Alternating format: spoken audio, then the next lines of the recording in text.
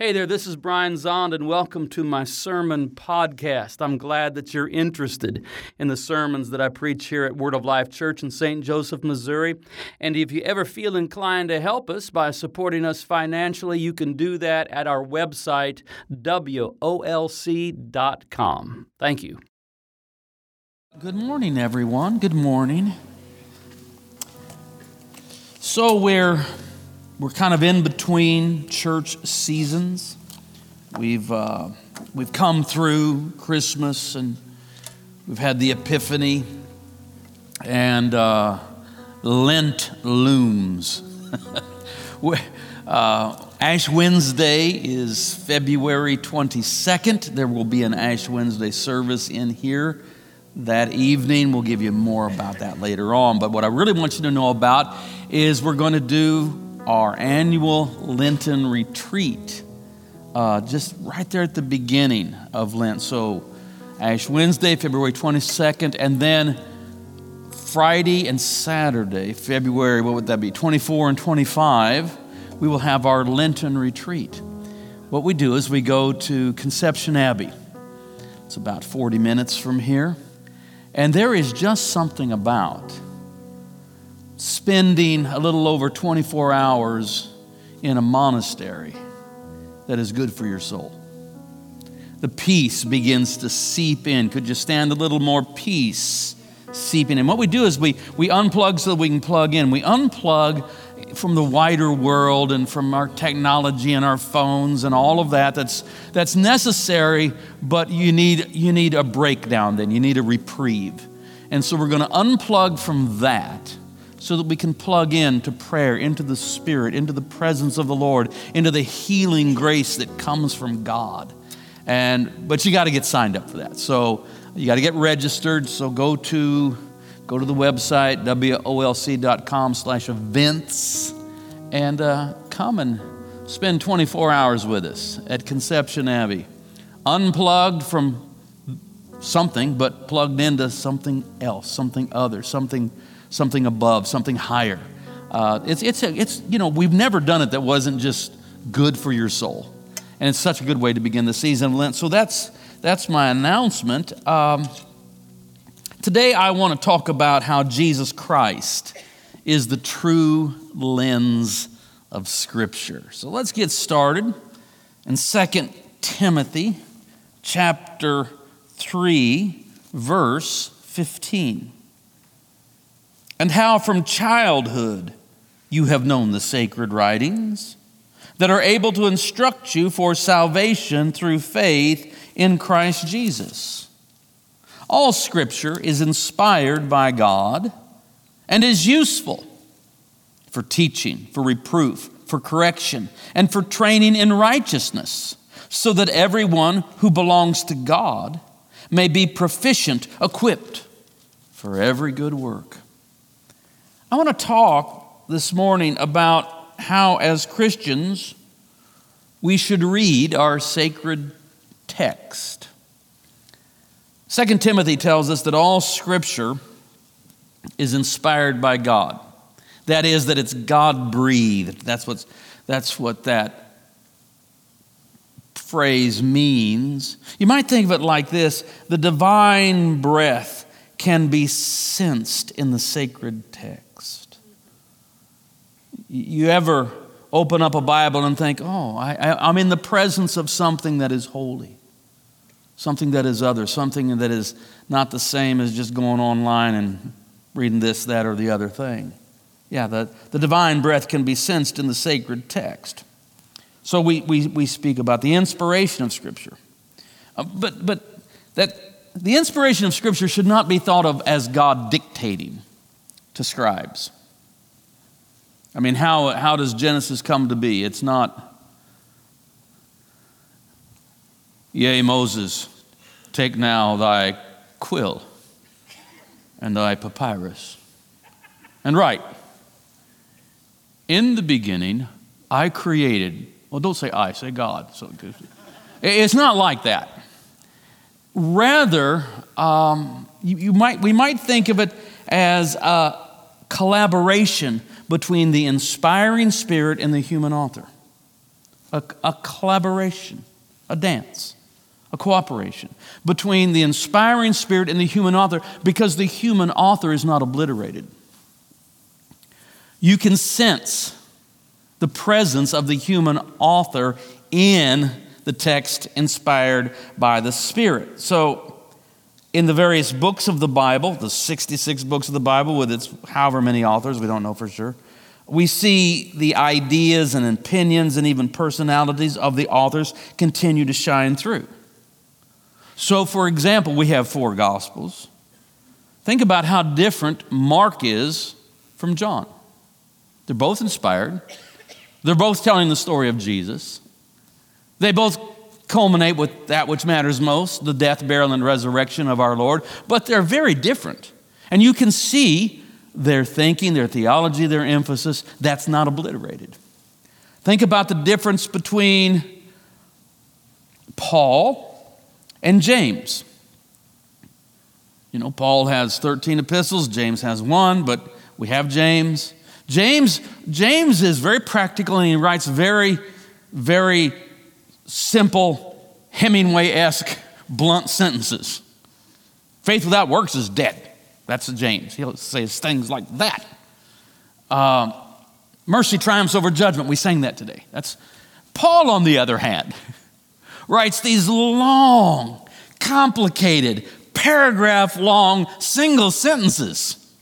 This is a logician at work, and you have to really work at following his whole. So they're both inspired, but we don't lose the sense of the author. The various Psalms have various personalities and so on and so forth. So, inspiration.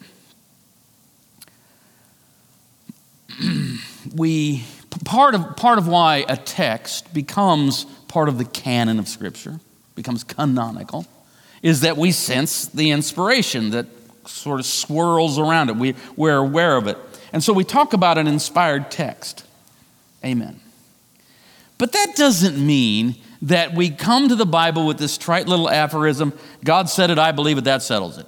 That actually doesn't settle much. That doesn't really get us very far. You can say that. I think it's often well intended, but it's an oversimplification that really doesn't help us much at all. Because the inspired text, listen to me, still has to be interpreted. Okay, we have what is written, but we still have, what does it mean? There it is, it's written down. You can say, I believe it, all right, but what is it you believe? To arrive at that, there has to be the engagement of interpretation. And interpretation, let's be honest, I've been at this for over 40 years, and it's not easy. This is not a simple book. Or this library of books is not a simple library to necessarily get a hold of. Now, some people try to avoid the rather daunting at times, task of interpreting Scripture by just saying, well, I just take the Bible as it is. No, you don't. First of all, the Bible as it is written in ancient languages you don't know. Here, I got a picture of the Bible. There it is. That's the Bible as it is. That's Genesis 1, in case you didn't know, and you didn't. So obviously we're not taking the Bible as it is, because first of all, we need a translation of it, because it's written in ancient biblical Hebrew. It's written in Koine Greek. And we don't know those languages. And even maybe a few of you do. But even if you invest the very, demanding, time-consuming effort to become a biblical language scholar, you're still not done, because still interpretation awaits. And then you have to realize that we all of us, even if you have access to the biblical languages, you're still reading through all kinds of lenses. I mean, our time is not the time when Jeremiah was composed. And so there's just a different way of thinking about things. Our time is not the time when Philippians was composed. So we're reading through historical lenses, linguistic lenses, cultural lenses, theological lenses, religious tradition lenses, political lenses, and on and on and on it goes. So we're reading the Scripture, we're coming to it, but there's this series of lenses that we are reading through that influence how it is we interpret what it is we're reading. So this is all true. And one of the things you can do is maybe try on different lenses by reading it in different translations, mixing it up, reading the commentaries or what people from the best various traditions, what do the Catholics say, what do the Orthodox say, what do the mainliners say, what do contemporary scholars say, what do popular interpreters say. There's all kinds of ways you can you can't escape the lenses, but you can try on different ones and see what brings it into focus. Now, this is all true, but it's not really what I want to talk about. I wanted to get that out of the way, but it's not what I want to talk about. I want to talk about how Jesus Christ is the true lens of Scripture. Not the only lens, but the ultimate lens. When we read the Bible through the lens of the crucified and risen Christ, the Bible gets better and better. I mean, there's a way to read the Bible that it isn't always very good. There is a way to read it. There's a lens through which to read it that the Scripture becomes alive with good news. Let's look again. 2 Timothy 3:15. And how from childhood you have known the sacred writings that are able to instruct you for salvation through faith in Jesus Christ. Now, the sacred writings of Scripture referred to here, that Timothy has known from a child, are what we call the Old Testament. When the New Testament speaks of Scripture, it's not being self-referential. It's speaking of what the first Christians had as their only Bible. That was the Hebrew Bible. And so what's being referred to here, that Timothy has from childhood been acquainted with sacred writings that are able to make Timothy wise unto salvation through faith in Jesus Christ. But that's talking about what we call the Old Testament. And so those scriptures are about Jesus Christ, according to 2 Timothy. But Jesus Christ doesn't appear in the Old Testament, or does he? All right, let's continue to look at this. The most important thing I can tell you about interpreting the Bible is that the incarnation of the Word of God, the Logos of God, what we've just been celebrating through Advent and Christmas, that the Word of God, the ultimate Word of God, which is Christ, became flesh. That event, the Word becoming flesh and the death, burial, and resurrection of the Word made flesh, who is Jesus Christ, reading Scripture through that lens changes everything. You end up with a brand new Bible. So on that first Easter, you have the followers of Jesus who, like Timothy, most of them have known the Scriptures. They've been acquainted with the Scriptures. They can talk about the Scriptures. They know what the text says. And then Jesus is risen from the dead, and they have a brand new Bible. I'm talking about what we call the Old Testament. They have those 39 books, Genesis through Malachi. They're varying levels of acquaintance with them all their life. And then Jesus is raised from the dead. And they have a brand new Bible, even though it's the same Bible they've had for centuries. When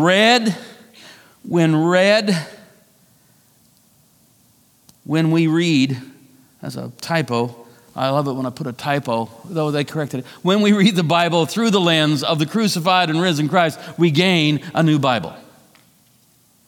I'll show you how it works. We're going to go to Hosea. Hosea. He was a 8th century Hebrew prophet.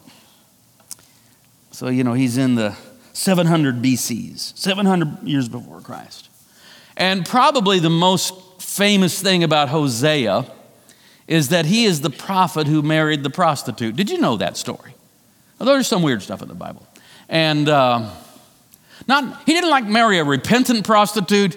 He married a working prostitute. In a crazy act of prophetic theater, as it were. I mean, this is pretty extreme.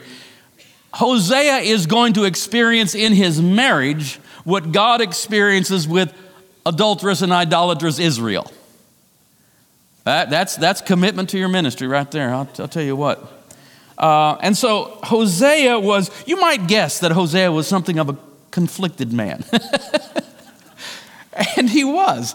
And Hosea's prophecies oscillate wildly between tender expressions of love and scathing threats of judgment.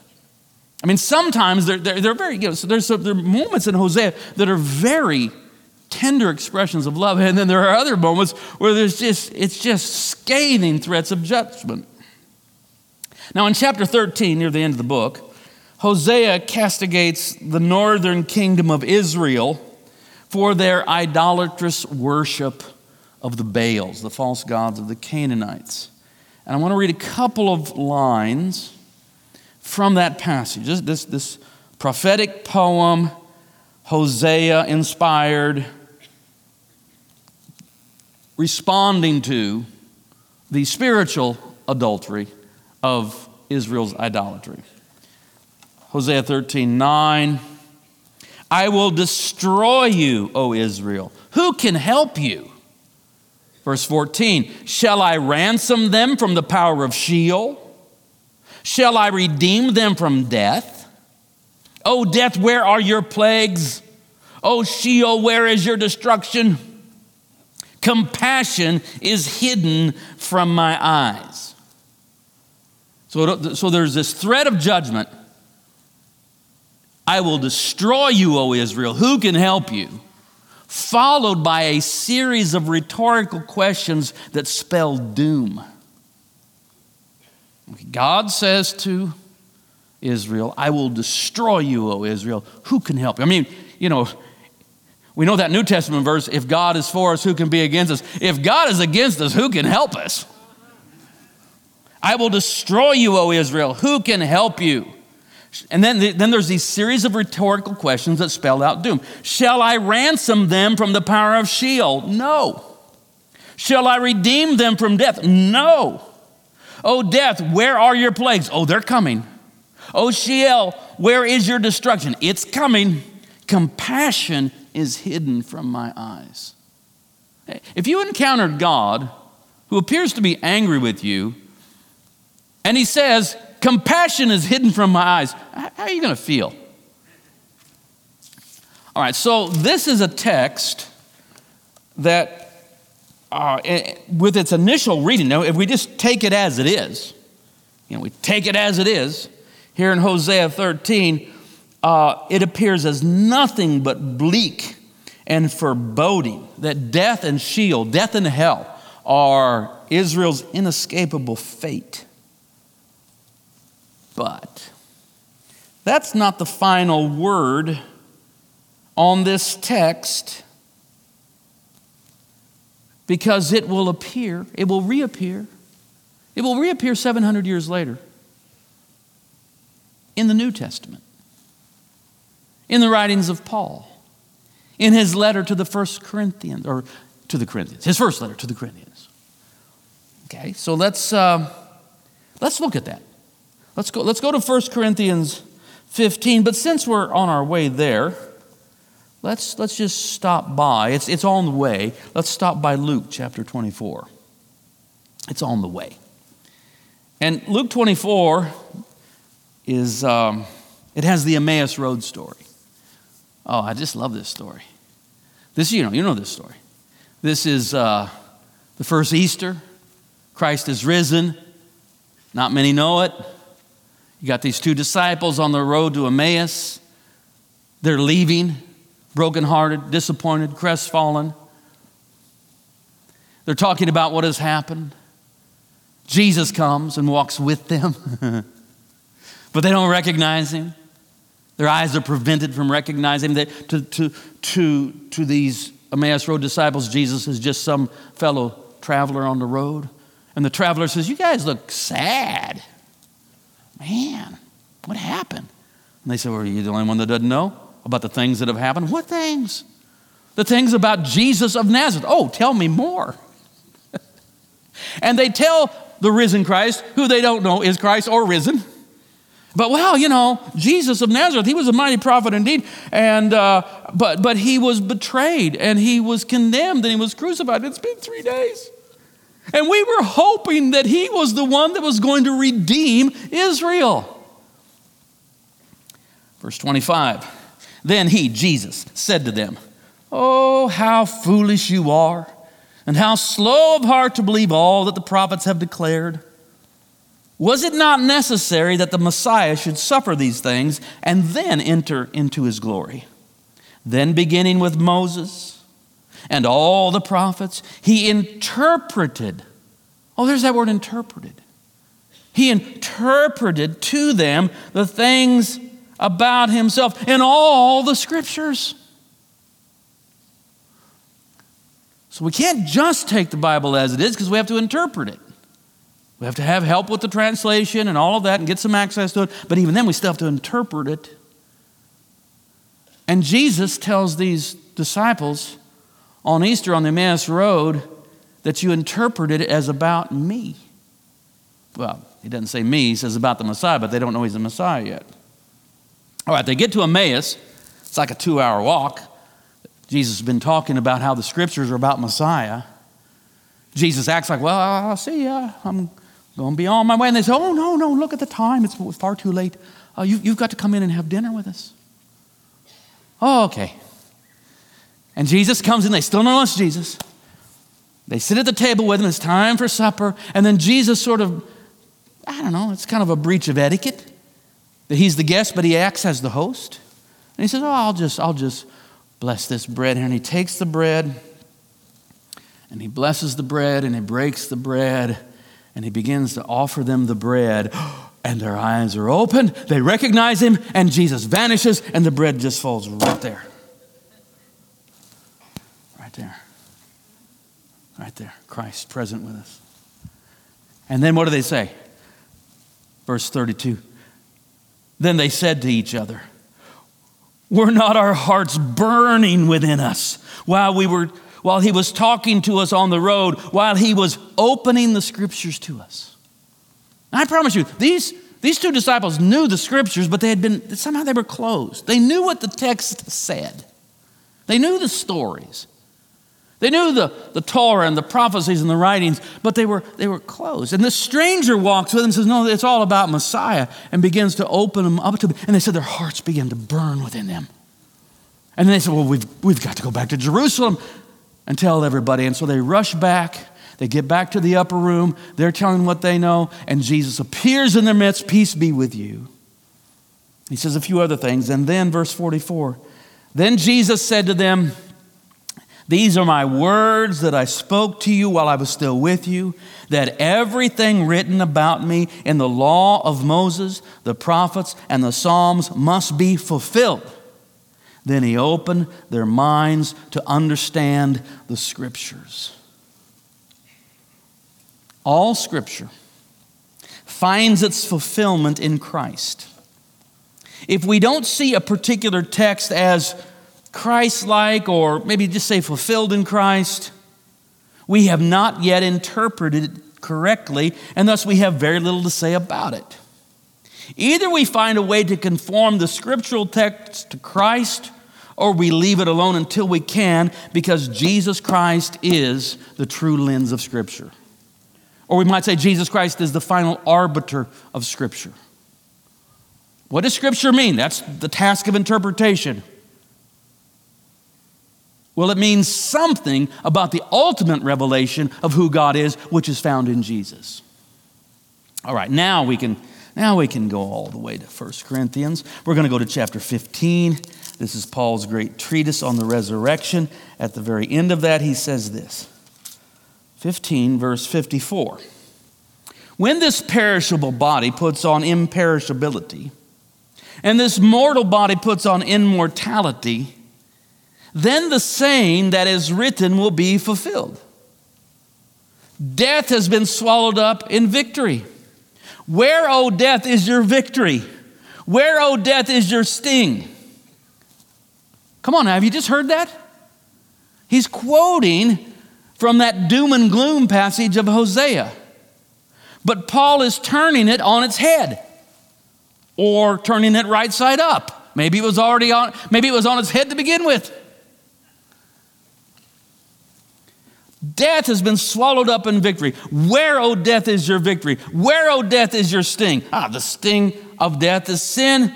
The power of sin is the law. But thanks be to God who gives us the victory through our Lord Jesus Christ. Did I not tell you that if you will read the Bible through the lens of Jesus, it gets better and better? This is a great example. There are many examples like this.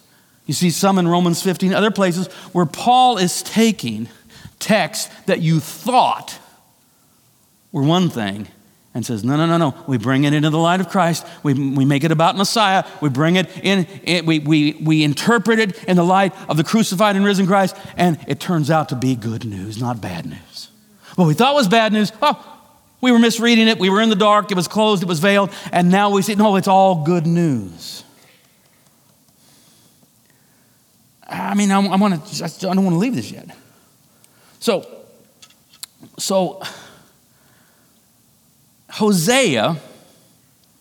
in Hosea, it's a series of rhetorical questions that spell doom.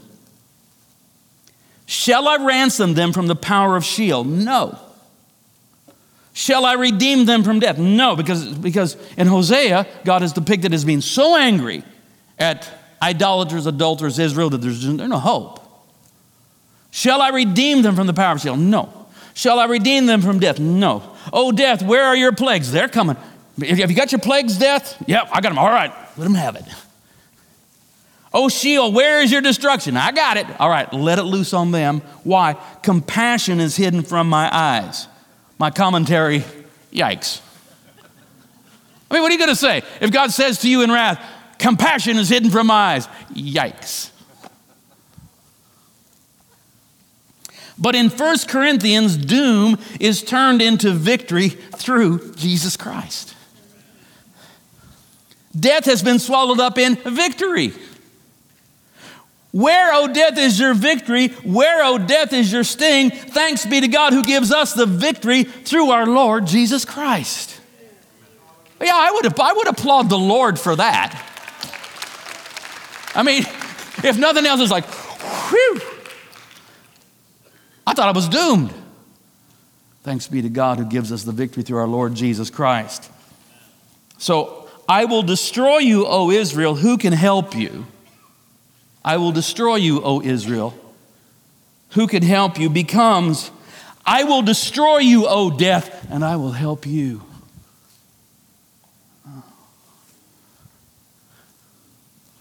I will destroy you. Who can help you?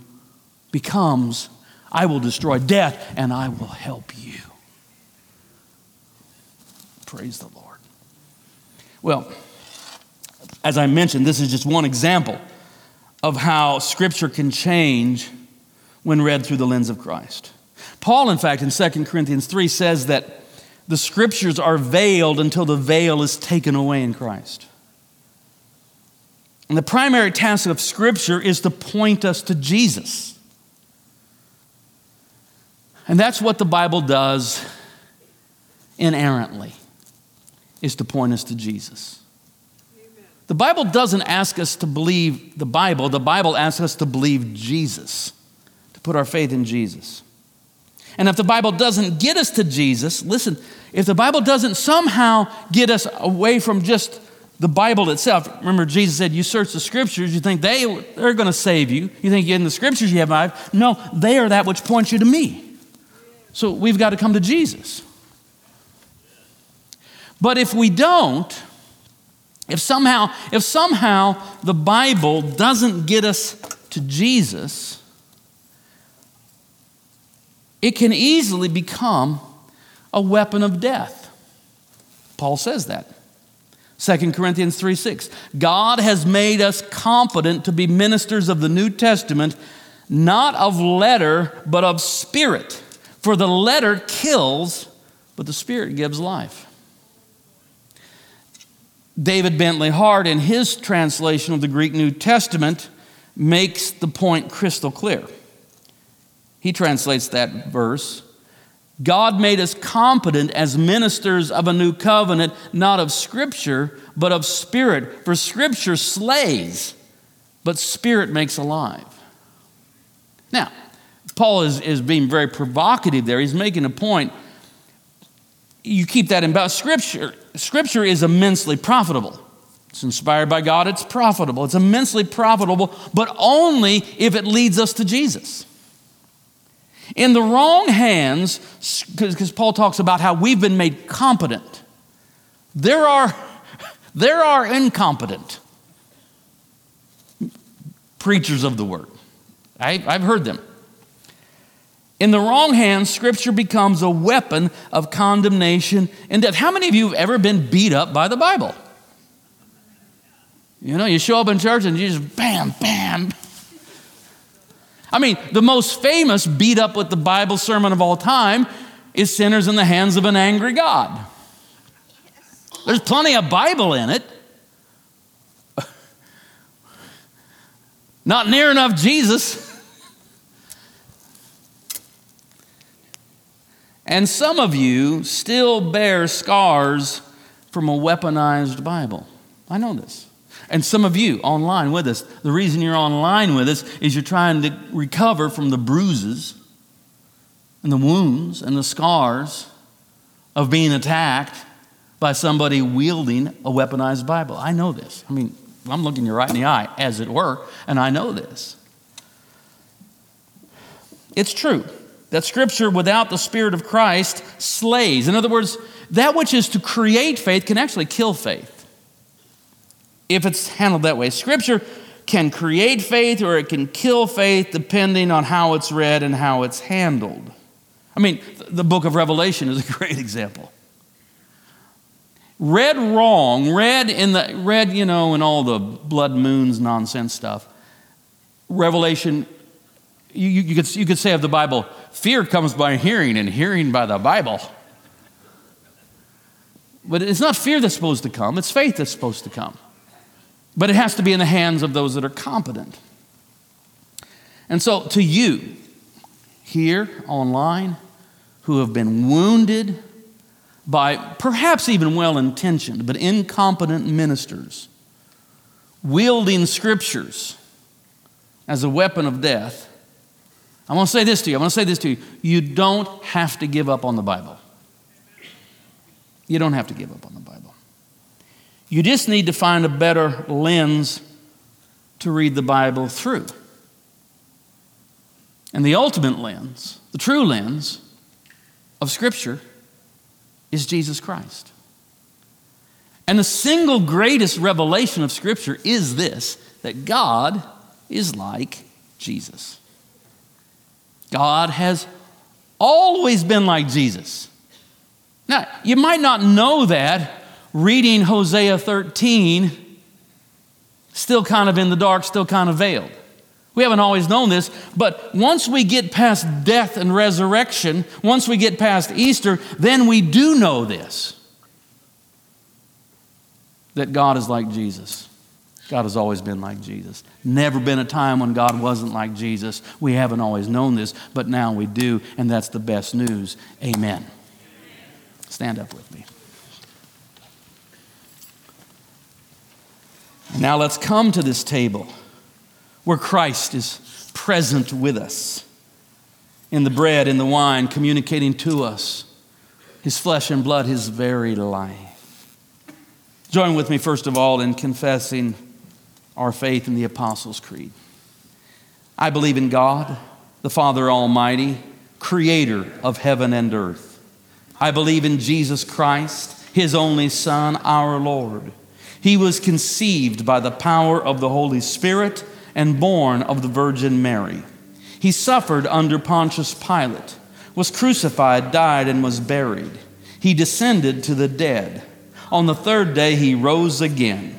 He ascended into heaven and is seated at the right hand of the Father. He will come again to judge the living and the dead. I believe in the Holy Spirit, the Holy Catholic Church, the communion of saints, the forgiveness of sins, the resurrection of the body, and the life everlasting. Amen. Now join with me in confessing our sins. Most merciful God, we confess that we have sinned against you in thought, word, and deed, by what we have done and by what we have left undone. We have not loved you with our whole heart. We have not loved our neighbors as ourselves. We are truly sorry and we humbly repent. For the sake of your Son, Jesus Christ, have mercy on us and forgive us, that we may delight in your will and walk in your ways to the glory of your name. And God is not mad at you. The wrath of God is divine consent to the destructive nature of sin in our lives. But God is not mad at you. God loves you. Compassion is not hidden from him. God is compassion and is found in Jesus Christ. God is merciful to all who confess their sins and in humility ask for mercy as you have just done. So I say to you, in the name of Jesus Christ, your sins are forgiven. And this is the table, not of the church, but of the Lord. It is made ready for those who love him and for those who want to love him more. So come, you who have much faith and you who have little. You who have been here often and you who have not been here long. You who have tried to follow and you who have failed, come. Because it is the Lord who invites you. It is his will that those who want him should meet him here. The body of Christ broken for you. The blood of Christ shed for you. Amen.